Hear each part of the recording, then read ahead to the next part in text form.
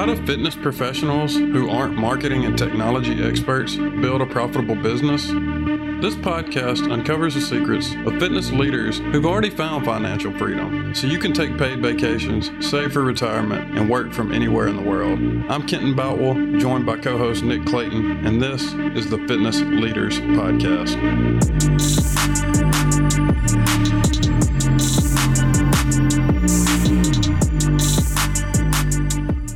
How you doing today, Nick? Ken, I am great. Things are good. The dog is good. The pre-wife is good, and I'm excited for our chat today. Going to be great. Yeah, I'm excited too. I hear this is a good friend of yours. Yes. I've known him probably 10, 15 years now, mostly through my work at National Strength and Conditioning Association and his volunteership with it.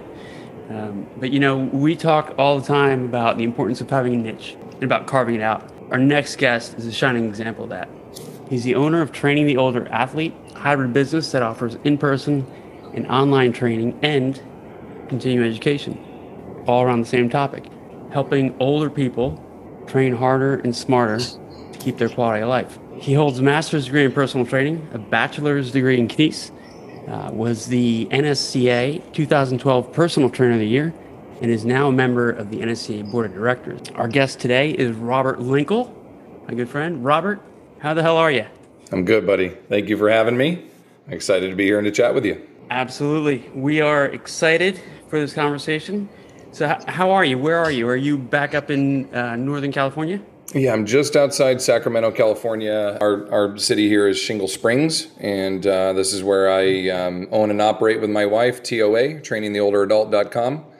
And we're a combo of online training and in-person. And the other side of our business is online education for other trainers on how to work with older populations. Our average age client is 72. And I've got about 80 or so clients that I get to work with. So a very fun demographic to work with and a very rewarding group to work with. And I love it. I've dedicated my whole life to it. And that's a unique niche. What made you want to get into training older adults? Well, the best answer I can give is I'm the oldest 40-year-old you'll ever meet. And I've got an 80-year-old body and a 40-year-old frame.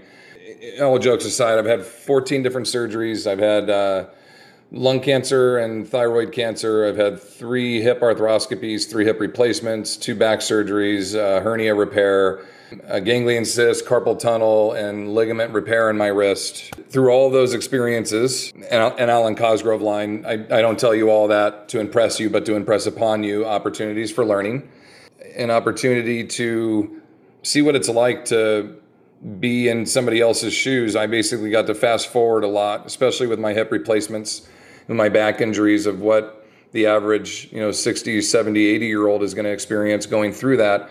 I got to experience that at 36, and life's not happening to me, it's happening for me. Who's the motivational speaker? Tony Robbins. Yeah, Tony Robbins. That's his line. Yeah, it's a great line. And I love that line because my wife and I really embrace that. I've had these great opportunities to experience things that most people my age won't, and then have the chance to try to teach others through that experience, So I've really embraced that.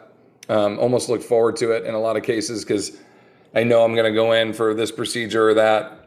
I want to research it. I want to learn as much as I can about it. I want to prehabilitate, get myself ready to recover well, work with my physical therapist to rehab well, come out of that on the other end. And now I've got that experience to go part of my business to say, yeah, I know what it's like to rehab from an arthroscopy, from a hip replacement, from a discectomy. I've had those experiences. So I write about those things a lot. I do a lot of videos, a lot of online education, and a lot of trainers just continue to ask, how do you do it? How do you work with these older populations?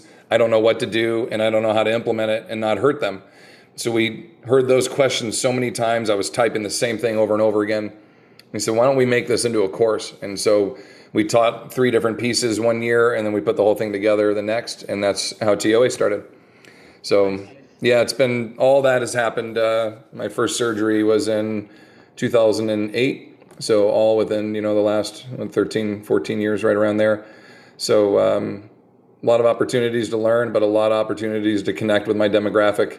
It feels good to be able to take someone who's very, very anxious. I know I'm rambling here a little bit, but to take someone who's very anxious about training like this and say, I got you. I know exactly what you're going to go through.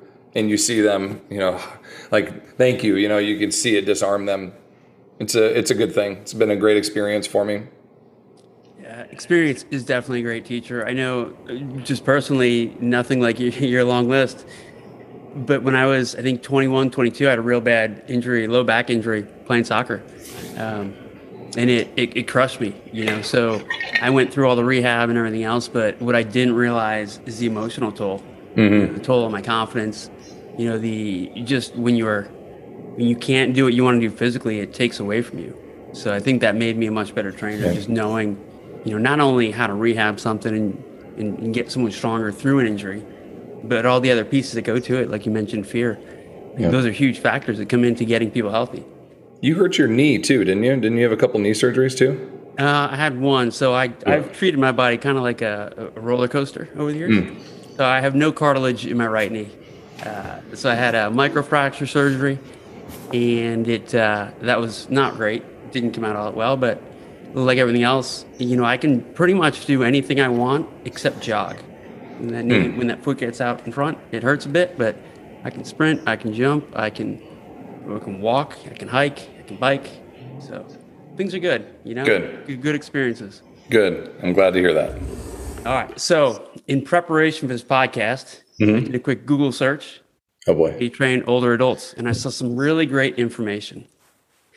So apparently you have older adults who are frail, lack functional strength, and all the workouts I saw involve sitting in a chair and pink bands. What's your take on that? Frustrating. It's something that I call common practice. Our industry has a lot of common practice. It's what the person that taught me how to do this job did, so that's how I'm going to do it without asking any questions, without thinking any different. And you just kind of continue the trend. And there's enough information that comes from the fitness industry to kind of back it up in the general media that it's a really hard thing for us to break. Not to crap on medical, but doctors don't really have a whole lot of experience being well-versed and educated on what strength and conditioning actually is. So we'll have clients that come in and my doctor said I shouldn't do deadlifts and I shouldn't, I shouldn't lift anything over 30 pounds and I shouldn't lift anything over my head and I shouldn't do anything quick and that I need to be seated and just worked on all the selectorized machines and that will help my gait issues and how I keep falling down. And I'm like, that just doesn't make any sense to me. So I had a lady that came into our studio one day and the lights were off. I was closing up and she comes in and she goes, is this TOA? And I said, yeah. And she goes, you train older adults in here? And I said, yeah. And she looks around, she goes, where are all the chairs? And I said, we don't have any chairs. And she goes, there's all these weights and racks. Old people don't use these, do you? And I said, yeah. And she goes, literally starts backing away. That's not right. You're going to hurt people. And I'm like, well, what do you do? And she goes, I'm retiring. I said, what are you retiring from? She goes, I'm a farmer. And I'm like, do a lot of sitting down when you're farming? She's like, no, I'm on my feet constantly. And I'm like, yeah. So I'd be doing you a disservice of like, well, now that you're retired, let me sit down and make you as dysfunctional as possible when you were doing like one of the most functional things on earth. You basically do everything that I want people to do. You're going to hinge, you're going to carry, you're going to transfer, you're probably going to throw some stuff, right? Like those are all the things those are 4 out of the 5 things I want you to do. We put rowing and pressing in there and you're golden, right? And I'm just like, but that's the mindset though. And it's every picture, just like you talked about. They're pink dumbbells, they're bands, they're balloons, they're seated on a physio ball, they're old and they're a little button-up shirt, not doing anything athletic, and it pisses me off, Nick. Pisses me off, man. Every time I see it, I think of you. Thank you. So the burning question, and I think we've talked about this in the past, that every fit pro asks, you can turn on YouTube, you can turn on the Google machine, and you'll come up with, hey, 5 tips to do this, to do that. But what everyone really gets jazzed up and wants to know is, how did you go from where you started to where you are today? So talk to us a little bit, just what got you into fitness? Like why pick fitness as a career? How'd you start? I fell into it a little bit. I wanted to be a PE teacher. So I went to CSU Sacramento here, and in our first semester, we got to student teach. So I went out to a middle school, 5th grade, and I'm supposed to be teaching line dance and lacrosse, these 5th graders. And I had learned the boy steps and the girl steps to our line dance. And they don't tell you is in 5th grade, boys and girls don't like each other. They won't dance together. So all of a sudden now I got boys will actually hold hands and dance together, and so will the girls.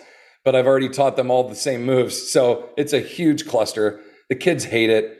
The kids don't like me. I go and talk to the teacher and I'm like, are they always like this? Is it just because I'm a new? And she goes, this is how it always is. They don't want to be here. And so going through that first semester, I got a job as a personal trainer at a country club. And on this side, the kids don't want to learn. They don't want to listen. They don't want to be here. On the other side, these people want to be here so badly, they'll pay me for my time and my expertise.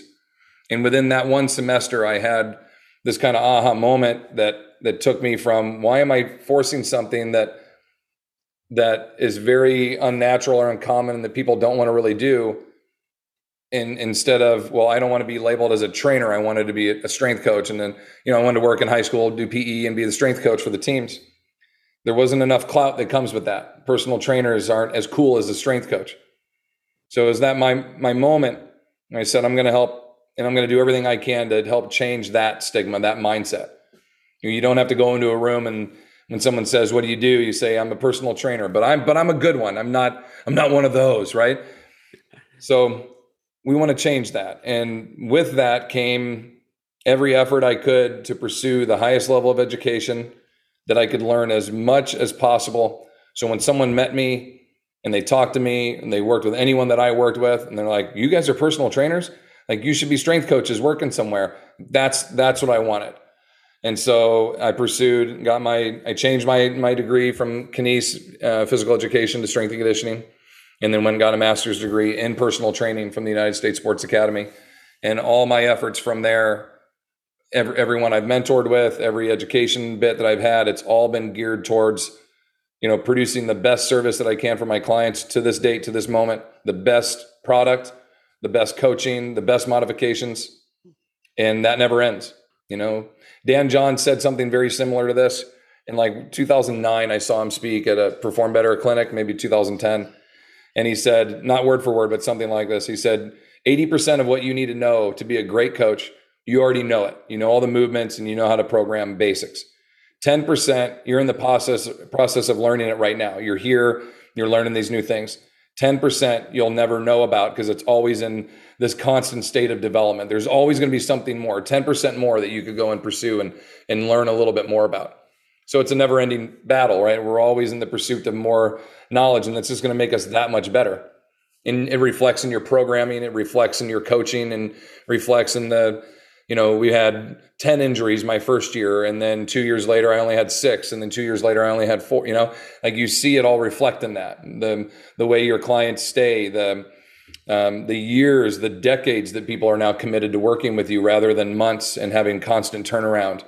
Those are all indicators that what you're doing is you're doing it right, and you're connecting with people on a deeper level, and you're producing a service that they love.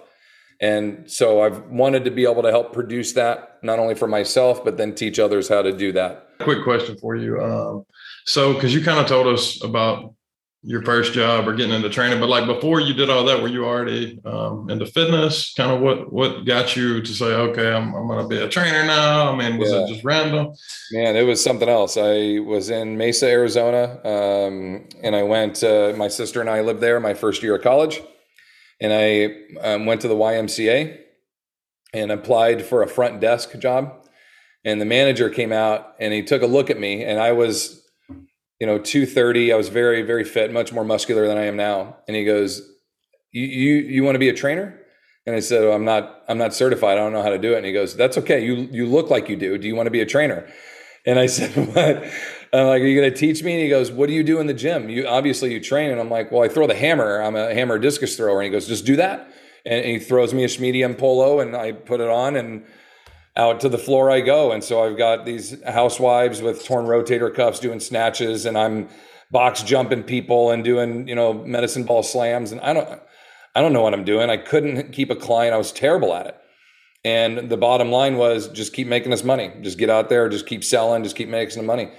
So that was my first year of school. I grew very frustrated living there, transferred to Sac State. And when I got here, when I took that first job at the country club, our manager right away goes, do you want to be you applied for a trainer. I see you're getting your degree in kines. You're going to get a certification, yada, yada. He goes, let me talk to you about programming. And I went, now I'm in a place that will teach me, right? And that's what our industry really lacks, is like we don't have anyone, or don't have a lot of places where people can really learn how to do this well and like get mentoring and coaching and shadowing and like on the floor. So I lucked into a very good manager there that taught me how to do it, and then connecting with the NSCA, because I'm a why guy. I got to know why we're doing all this, and I needed journals, I needed research. So between those two things and the great opportunity, I really grew passionate about this. I knew I wanted to be in this realm somewhere at the time, but I didn't really know what. I just thought if I can get in the front desk and be around the gym, playing basketball and doing everything else, maybe I'll figure something out. A little bit lost at the time, but I definitely found my way.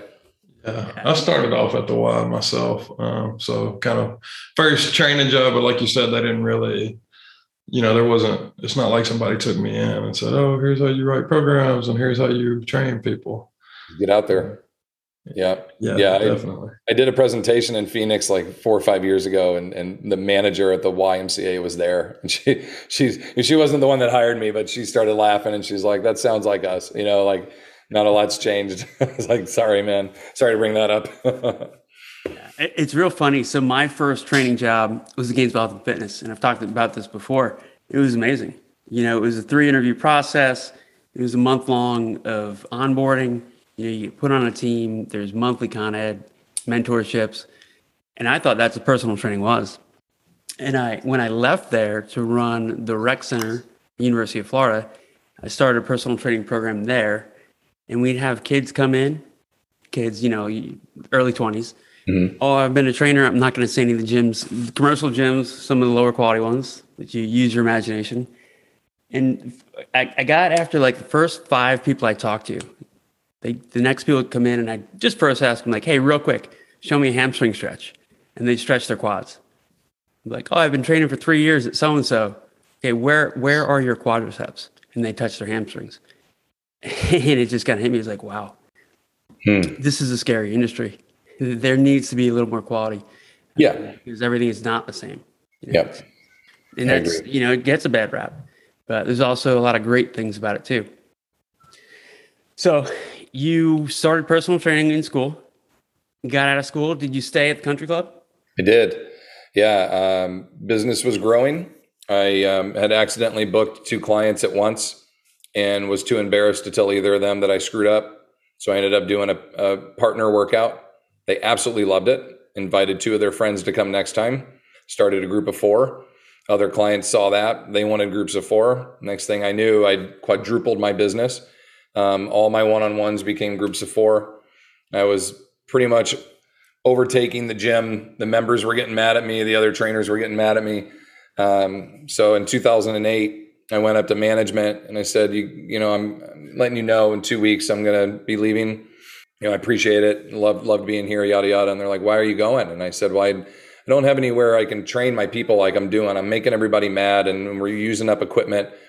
I need space. I need my own space. And they go, well, what if we built you space here? Would you stay? And I said, yeah. I mean, that's all I need. I'm just leaving because I assumed you guys wouldn't do that. So they had this 1,000 square foot space. It was open in the back of the cardio area where people would just lay and stretch. They had mats and had some janitorial stuff. So they built a soundproof wall and some windows for me. And I filled it with $25,000 worth of equipment. And we opened up a private training studio in there. I could have 6 people in there at a time. And business took off. And from 2008 to 2014, I was there doing that. In 2014, remember I'd started in 2004.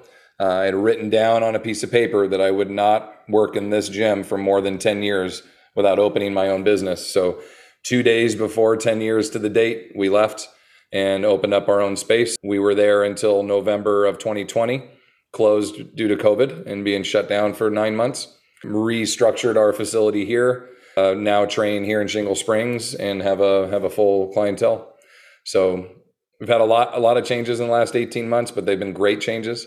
COVID has not been great, but the changes that we have gone through to get to this point have actually been better for our improved quality of life, my health, my wife's health, my time with my kids, all that. I absolutely love what I'm doing now. I wouldn't change it for the world, but I didn't think this is how I would have gotten here, right? This was probably 5 years from now, I thought, and COVID was like front of the line, like that. This is priority now. So took a bit of a gamble with that, but we're doing well. So when you were at the country club, when I hear country club, I think golfers and older clients. Was that your primary clientele, or was it a little bit scattered? We had a swim team there. We had a golf team, tennis, kids from like 13 to 20, and then housewives for the most part, 30 to 50, and then grandparents. And across the board, I'm not saying this to dismiss any of the other trainers, but they actually called me this. Of our staff, the other trainers called me the smart trainer, because anytime I would have a client cancel, or it was lunch, I was reading a book, or I was watching a webinar, I was doing something. So they nicknamed me the smart trainer. And they actually started to hire me to train their clients with injuries on off days. So they would train a client Monday and Friday, and I'd train that client for them on Wednesdays, help them with their back injury or their knee injury, so that they were ready to go on Mondays and Fridays with their boot camp class or their swimming or whatever it was. So I basically started to work more with clients that had injuries, had limitations across the board. And then as I started to find my expertise a little more with the older populations, I really started to tailor it in that direction. But injury is what really dictated it. A lot with golf, a lot with, tennis, and swimmers with hamstrings and lower back issues and shoulders. Like I saw a lot of that. So we had a very good physical therapist. Tony Mikla and Dan McLean are two of our guys here in town that we worked with closely. And they would kind of see some of the injuries and give me, my guidelines, and I would train them. That became my area of expertise there for a while, and eventually worked up into the team where I was doing more education and training the staff.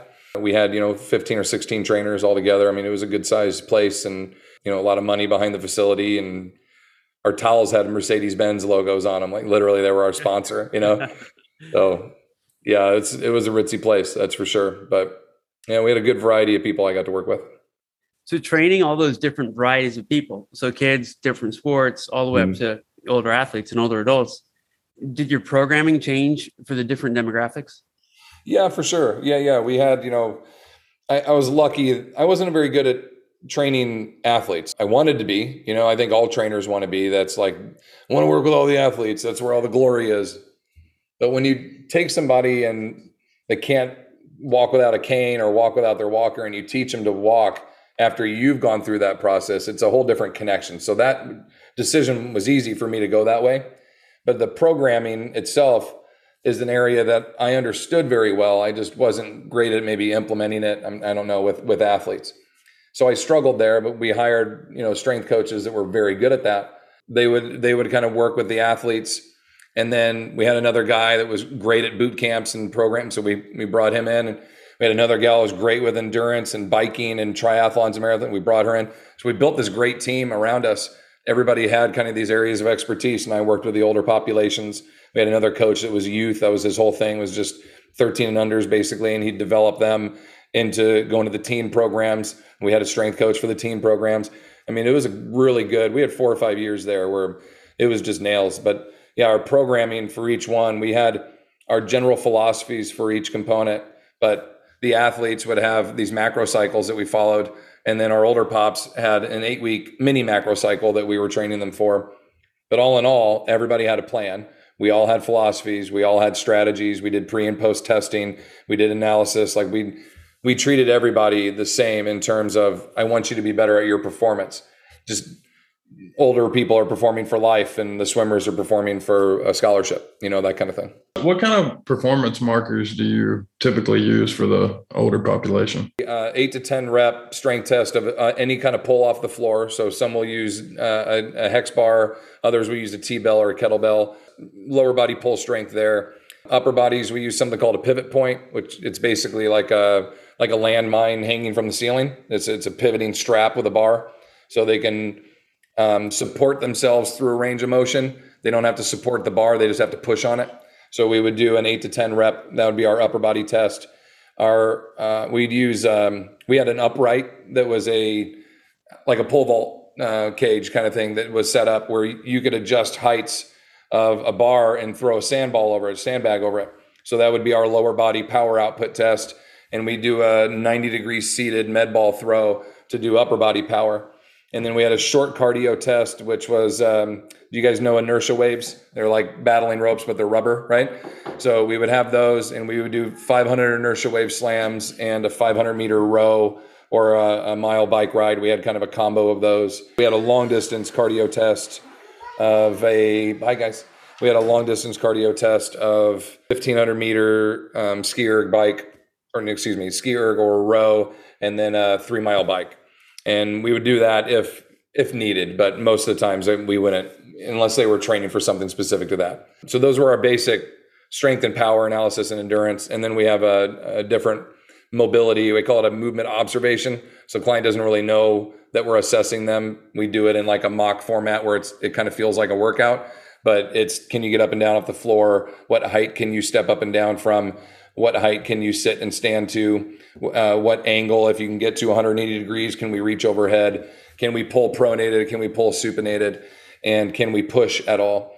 And we'll do all that, sets of 10, 2 times around, and then stop and basically tell them their scores in kind of like an FMS score of a 1, 2, or 3. If they have areas that we flagged as a limitation, and we do it that way. Because when you tell someone you're assessing them, they act differently.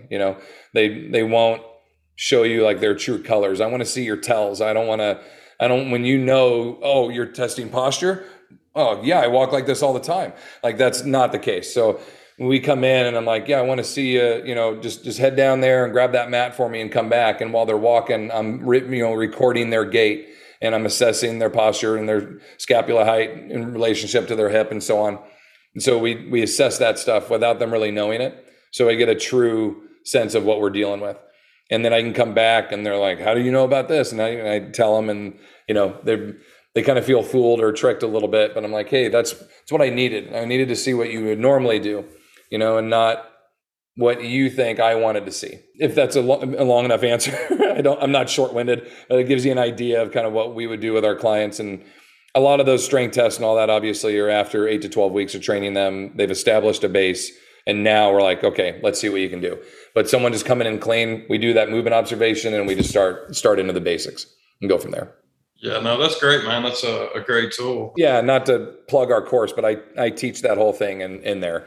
And I have videos of it for free on YouTube. We have, 100 and something videos on YouTube. So there's one on there that kind of highlights the movement observation. I talk about it a little more. So if you guys want to see more on that, you can hop on our YouTube page and check them out.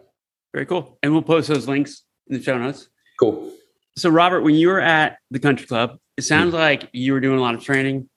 Were you officially on the management side as well?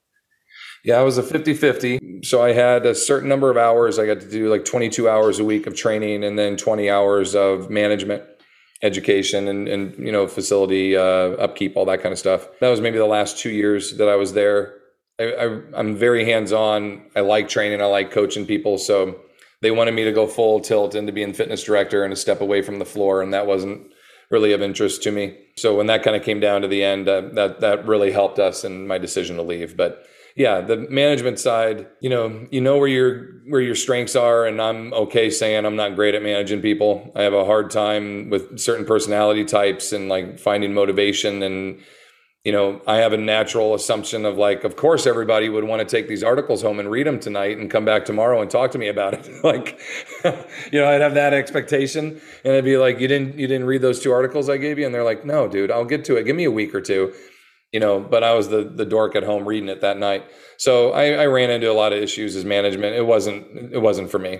Not at all. So that's interesting. So you went from, 50-50 training and managing to opening a studio. How was that experience? How well did that prepare you for the jump? I was scared to death to do it.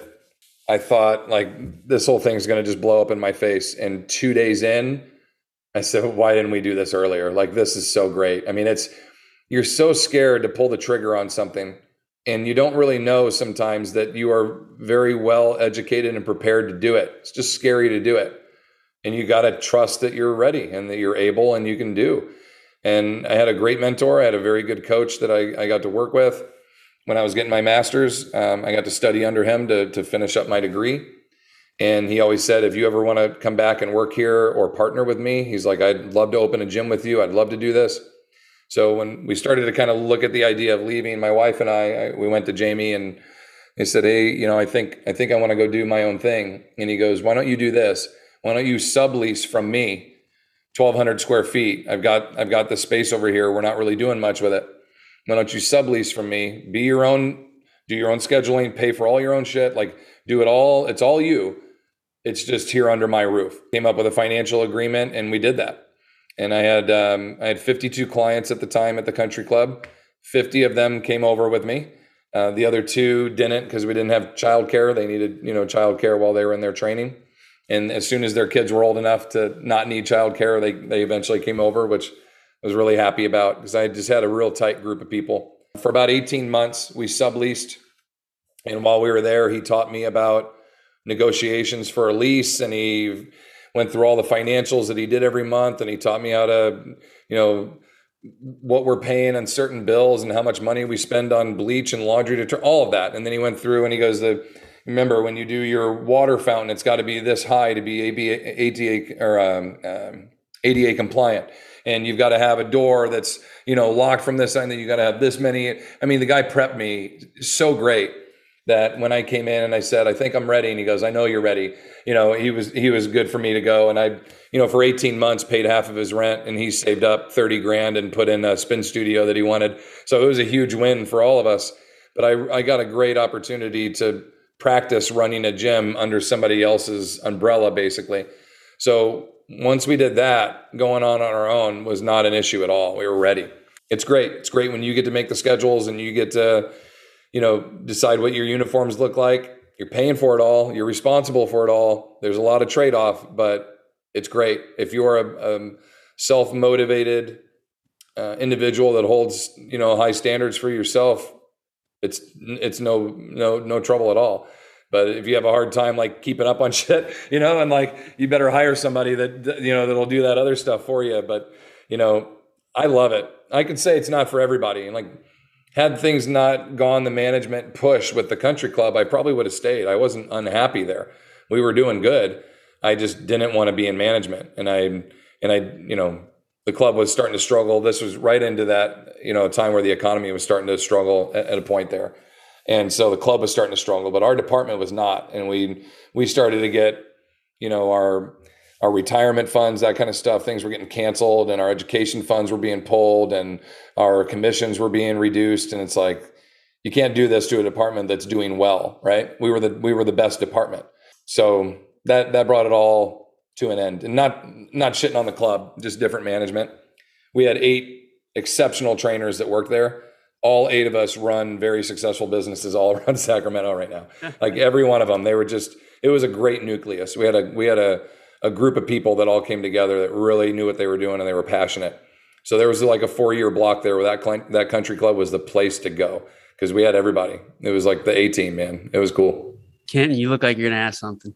I was just going to say, it looks like he progressed to a hybrid model, really. And I had a lot of other thoughts too about the stuff you said, but now you're doing, it looks like in-person stuff. You're doing a little bit of online stuff. And it sounds like you have a flagship program as well. Is that correct? Yes, that's correct. Yeah. And I really enjoy this. We've branched out. Happy to say that we have 3 TOA affiliates that are opening September 1st. So there will be a TOA in Corpus Christi, Texas, a TOA in South Carolina, and a TOA in Chicago. And our goal is to have 10 TOAs by the end of 2022. And hopefully we'll be able to continue to expand there. So affiliateships and affiliate programs, and we've certified over 350 TOA trainers over the last 4 years. So that side of our business is a great focus for us. And then in-house here, I've got a group of clients. I have 14 clients I've been training for 17 years or more, and they're all still here with me, and we're kicking ass and training every day. And then I've got 40 plus ish clients that I get to train online. So I get to keep doing all the things I like. I don't want to stop training. but I love to educate, and I'm getting chances to help more people than I can help in this little space by teaching other trainers how to do it, in a way that is very systematized and has a ton of education behind it, and support them through that process. So yeah, it's been cool. Last 18 months, like I said, very different thing, but it's exactly what we've always wanted to do. Yeah, that's awesome. We're big believers in the hybrid model too. And Nick, you're right. I did have some other thoughts about what you said. You kind of touched on, when you went out on your own, a lot of people, it's hard for I'm sure independent trainers, people opening their own studio, you got to be very disciplined and very organized too, right? There's a lot that you don't think about. Like when we first start thinking about it, we're okay, what equipment do we need? That's like the first thing you get into. But you don't think about all the other things. You're like, wait a minute, I have to pay $350 to the city to get a permit to put up a sign on the outside of my building that it's going to cost me like $2,000 to put up. And they're like, yeah, and you need to pay that permit every other year. Like, for what? What are we, like, I didn't know that. I didn't know I needed to have a permit to get an alarm in my business. And I have to pay $55 every other, those things. I didn't know I had to pay for the music that I'm listening to, beyond my Pandora subscription. Yeah, you got to pay $350 a year to give all the artists the rights to you listening to their music. Like, there's so many little hidden things that you don't know about. And then learning to, I know Nick's smiling over here because this is your area with business and such, but going through a lease and all the little verbiage and all the little trick things, there were so many things. Like the first one I signed it, and then our lawyer looked at it and he's like, don't sign stuff without my permission. Like you almost blew it. Like it was everything was in their favor. And I'm like, okay, I was excited to open. And he's like, dude, you can't, like, there's so much you need to know. And if you're not willing to learn all those things and get into it, you're going to have some problems. We had another colleague of ours that didn't realize there's a square footage for how many sprinklers you need to have in your facility. And he was like 4 sprinklers short. And so this was like a $40,000 improvement. They had to tear all the ceiling and put it in all this. And he was like, no, we open on Saturday. And like, no, you don't. Fire code came in and they're like, no, you don't. So he had like 6 months. He had to push this whole thing back. Like there's just so much to know. It's not just what equipment do we need? Let's open up. There's so much to learn. And that's where do you learn that? Where do I go to learn that from? I read an article here and there and someone tries to discuss a budget with me. And I'm sure you could, if you're getting a degree in business, you'll learn more about it. But this specific to what we do, you need somebody that's been there and they've done it and they're willing to teach you about it. And, there's a lot to running a successful business. But when you do it and you do it well, the buck starts and stops with you. The rewards that are wept, they're yours. I mean, you did that. And if it fails, you did that too, but you're betting on yourself. Nice. That's amazing. All right. So we're getting late. Let's transition a little bit. Rapid fire questions. I'm going to kick this over. So not 10-minute answers? Got it. Sorry, guys. Yeah, it's all good. No, it's interesting information. I mean, we could chat all day about this, but they're not going to teach you in business school about codes and city regulations, and our bookkeeping either. It sounds like that's what you kind of alluded to earlier. All right. So getting into these rapid fire questions, what was the biggest challenge in your fitness career and how'd you overcome it? COVID was definitely one. I think a thing that I always took really to heart, I guess I could say, is when I hurt people.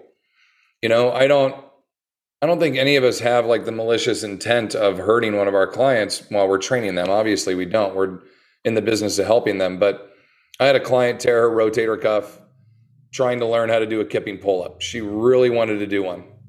I knew she had a bad shoulder. And so my gut was saying, like, just tell her this isn't something that she should do. Like, you be the professional. It's your job to tell her what to tell this, right? It's not to just, whatever you say, boss, you're paying the bills. Like, it's your job to be the one that says your body can't really handle this, right? Until this is fixed. So I knew that she had a shoulder injury, but she insisted on it. I tried to teach her and she tore her rotator cuff and her labrum. I felt responsible for that. I've had clients that hurt themselves, hurt a disc in their back trying to PR on their deadlift. I had a guy that was a baseball athlete when I was at the club that hurt his elbow. Like, injuries are really the hard one for me. And especially with older populations now, it's late in the game. So any injury you put to them, it's setting them back even further. Like, damn, that really bugs me. That brings me down. But it really I had to learn how to progress and program more efficiently and realize you can't be that aggressive. I had to learn to reel things back a little bit and just take a little more time and know that it'll pay off in the long run to take smaller steps. That was big for me. So yeah, injuries were big, and then navigating COVID. Those were really the big, two of the biggest challenges for sure for me. Yeah, definitely. And it sounds like you tightened down on your systems. You obviously have a training system, but put some extra checks and balances in there. Yeah. Okay, on to the next question. What do you feel like is the key or keys to having a profitable fitness business? You need to know more than the basics. So you have 3 learning domains. You have psychomotor, that's physically being able to do things. You have cognitive, understanding the research and understanding the books and all that. And then you have affective. And affective is the emotional connection between the two, basically. If you're my trainer and you're telling me, I read this research, do it this way, and here's how to do it, and you show me, we just covered cognitive and psychomotor. But if I don't trust you, if I don't have that affective connection to this, I don't know how much I'm going to buy into this program, right? So it's really establishing value of your service and establishing trust with the client. Trust and value are the things we preach all the time. And it's you got to have that to be able to deliver a quality service with your client that you can build on.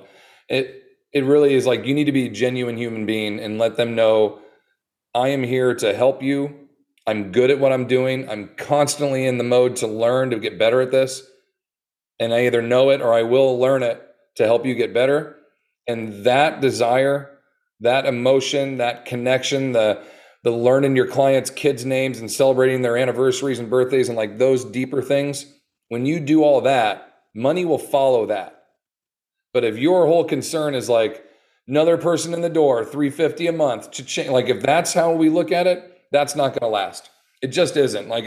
I'll argue with people tooth and nail for it, but if you're constantly dealing with turnover rather than having 40 people that stay with you forever, right? It's better to have 40 people stay with you forever and have a waiting list than constantly be fine. I got to need more leads. I don't want more leads. I want my schedule full and I want to be able to rely on it, right? Again, very long answer. Sorry. It's okay. No, you bring up a good point. Retention is client retention. Yeah. It's a lot easier to obviously keep your clients and to lose them and have to find more and lose that income. So I totally agree with you. And you bring up one kind of side, Veeral, if I did have a random question related to that, would you say that the elderly population, they have a better retention rate, or you think higher rates than the younger?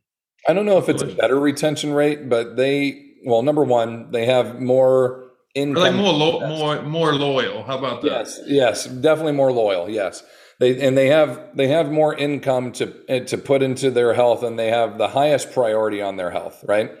We've noticed that most people in 30s and 40s, they're more focused on their kids. So older populations are definitely focused on them. If you can prove to them that you know what you're doing and when they do the experience with you and they're getting something great and they're showing progress, they'll be your number one fan, your number one salesperson. They'll refer in their buddies and their friends. No, you have to go see Robert. I couldn't do this, and now look at me, I can squat. There's no more loyal group than when you can help someone that couldn't swing their golf club, they can now, or they couldn't walk their dog or play with their grandkid. It's, you become part of their family almost, like an extended grandchild. It's really cool, But yes, that's a connection to that demographic. I think there's definitely a higher level of loyalty as long as you know what you're doing, for sure. Yeah, that's a great niche. It sounds like to be in. And also, like you said, building the connections, very important with anybody, not just clients, but in general. Right. The more you can relate to people, the better off you're probably going to find yourself.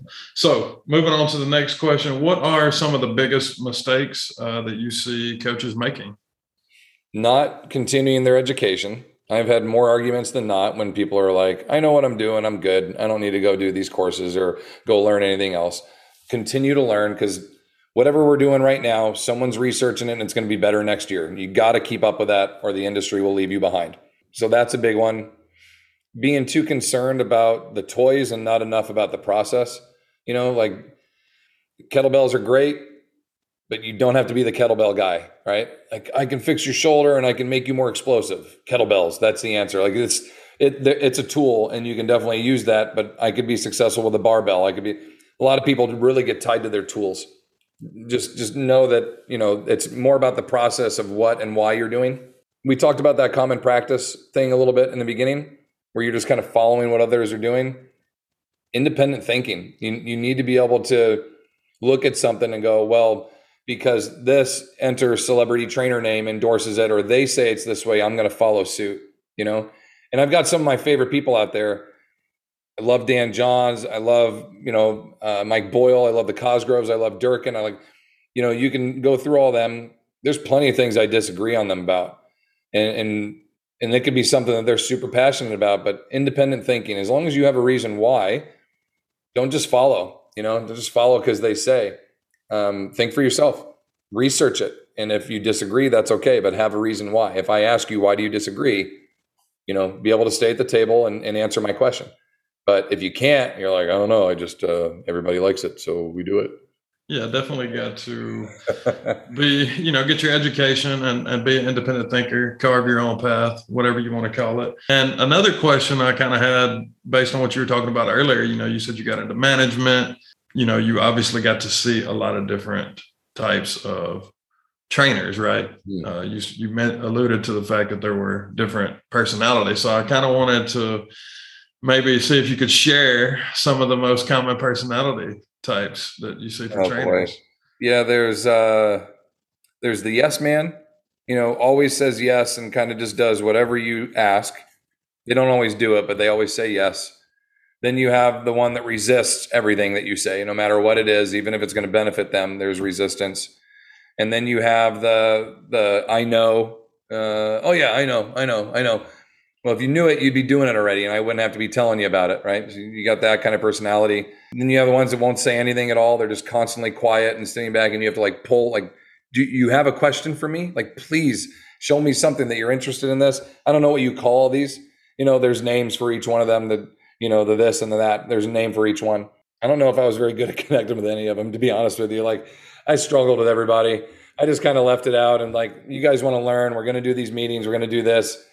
My mindset was, if I could give you something to read and then give you hands-on experience and then talk to you about it and troubleshoot it with you, we would cover all three learning domains. And 80% of the people that were on our team learned well with that and liked it. That was good for me. But it's such an old man thing when you're damn millennials, but I really struggled with the 20-year-olds that just thought they knew everything. And I'm like, you don't fucking get it. Quit telling me that you know everything, because you don't, dude, right?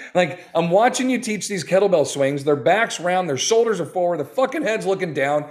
Come on, you're not doing it right, So don't tell me, oh, I know. You don't. So that kind of thing would piss me off, That's where I would get all ramped up. My face would turn red and people would be like, yo, you just yelled at that guy. I'm like, you didn't hear about the whole conversation of why we got to me yelling. That's the kind of personality I guess I'd clash with. Very Clint Eastwood, get off my lawn. That's my kind of attitude. Sorry. What is the oldest client that you've ever trained? 95. 95. Betty was 95. Yep. Betty's a badass, dude. She could do everything except put her arm over her head. She had 2 separated AC joints, so she just could not put her arms over her head. But she could do everything else and is super functional. Her son or her grandson was one of our employees. So he would come in and I started working with her and she goes, maybe my grandson can come and intern with you sometime. And he interned and then he did our mentorship and then we hired him. He was a great kid. He was really doing well and picking up. And so we trained her, we trained her daughter, we trained her daughter's husband. So her son, we trained a lot of family affair. Family affair. Yep. I got you. Nick, what about you? Have you trained any 90-year-olds? I have not. I have not trained any 90-year-olds. I think I probably trained late 60s. That's about it. I had a group of a 95, a 93, and an 88. Oh, we trained all 3 of them at the same time. Sounds like a great group. That was something. Yeah, the Golden Girls group. It was fun. All right. Well, I'm going to wrap up with just some really quick questions, your favorites, and then I'll transition back over to Nick and let him close us out here. So, what is your favorite food? Pizza. Any particular type of pizza? Oh, it's weird. I like sausage, olive, and pineapple. I know it sounds terrible, but I actually freaking love it.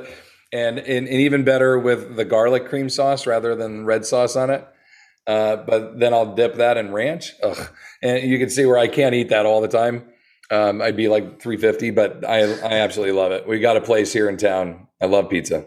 Yeah, I love ranch dressing myself. All right, what's your favorite book? Ooh, Muscle by Samuel William Fussell. He's a bodybuilder. It's written in the 80s. Bodybuilder that's forced to use steroids, and I won't ruin the whole book for you, but it has a bunch of different experiences, some life lessons, and transitions into a trainer and starts working with different people at the end. It's called Muscle. It's a very good book. The guy's, I don't know if he went to school to be a writer, but he was pretty damn good at it. It's a great read. Yeah, I'll have to check that out. Well, what's the last book that you read?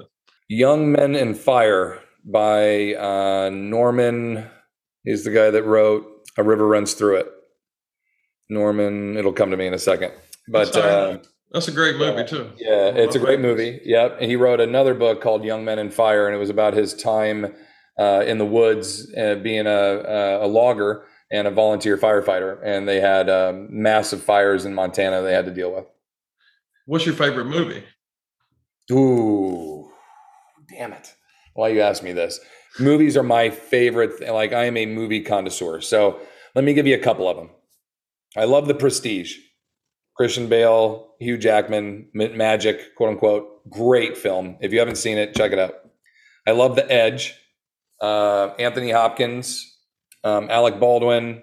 They're in the woods. The bear's after him after a plane crash. Great movie.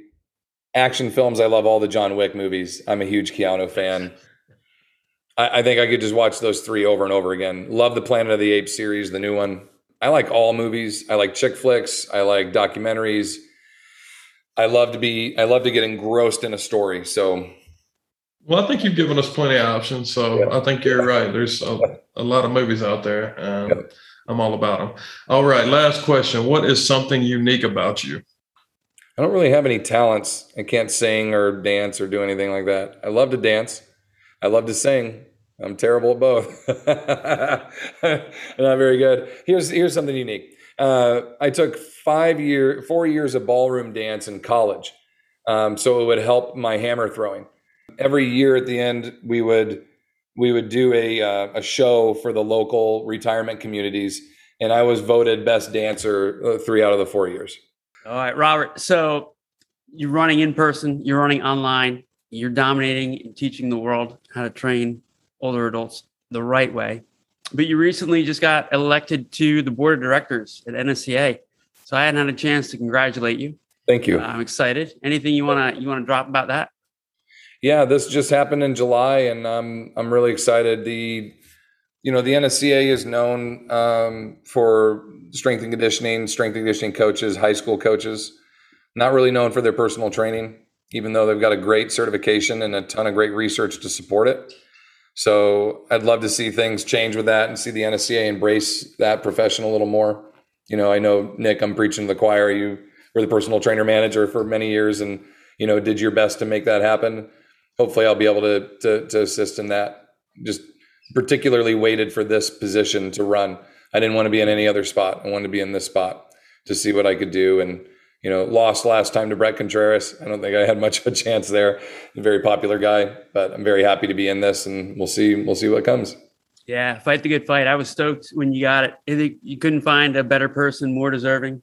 And pick up the mantle and keep trying to push it forward for the industry. I will do my best. That's for sure. All right, Robert, what is the best way for our listeners to contact you? You can go on Instagram. You can go on Facebook. Send me messages there. My email is my name, Robert Linkul. No dots, just Robert Linkul @gmail.com. Head to trainingtheolderadult.com. Pop on YouTube. Just look up my name, Robert Linkul there. You'll see our page. And that's about it. Excellent. We'll put that in the show notes. Good man. And that's it, guys. That wraps it up. I want to thank everyone for listening. Thank you, Robert, for your time. And for all you guys, make sure you subscribe to our podcast and look out for the next episode.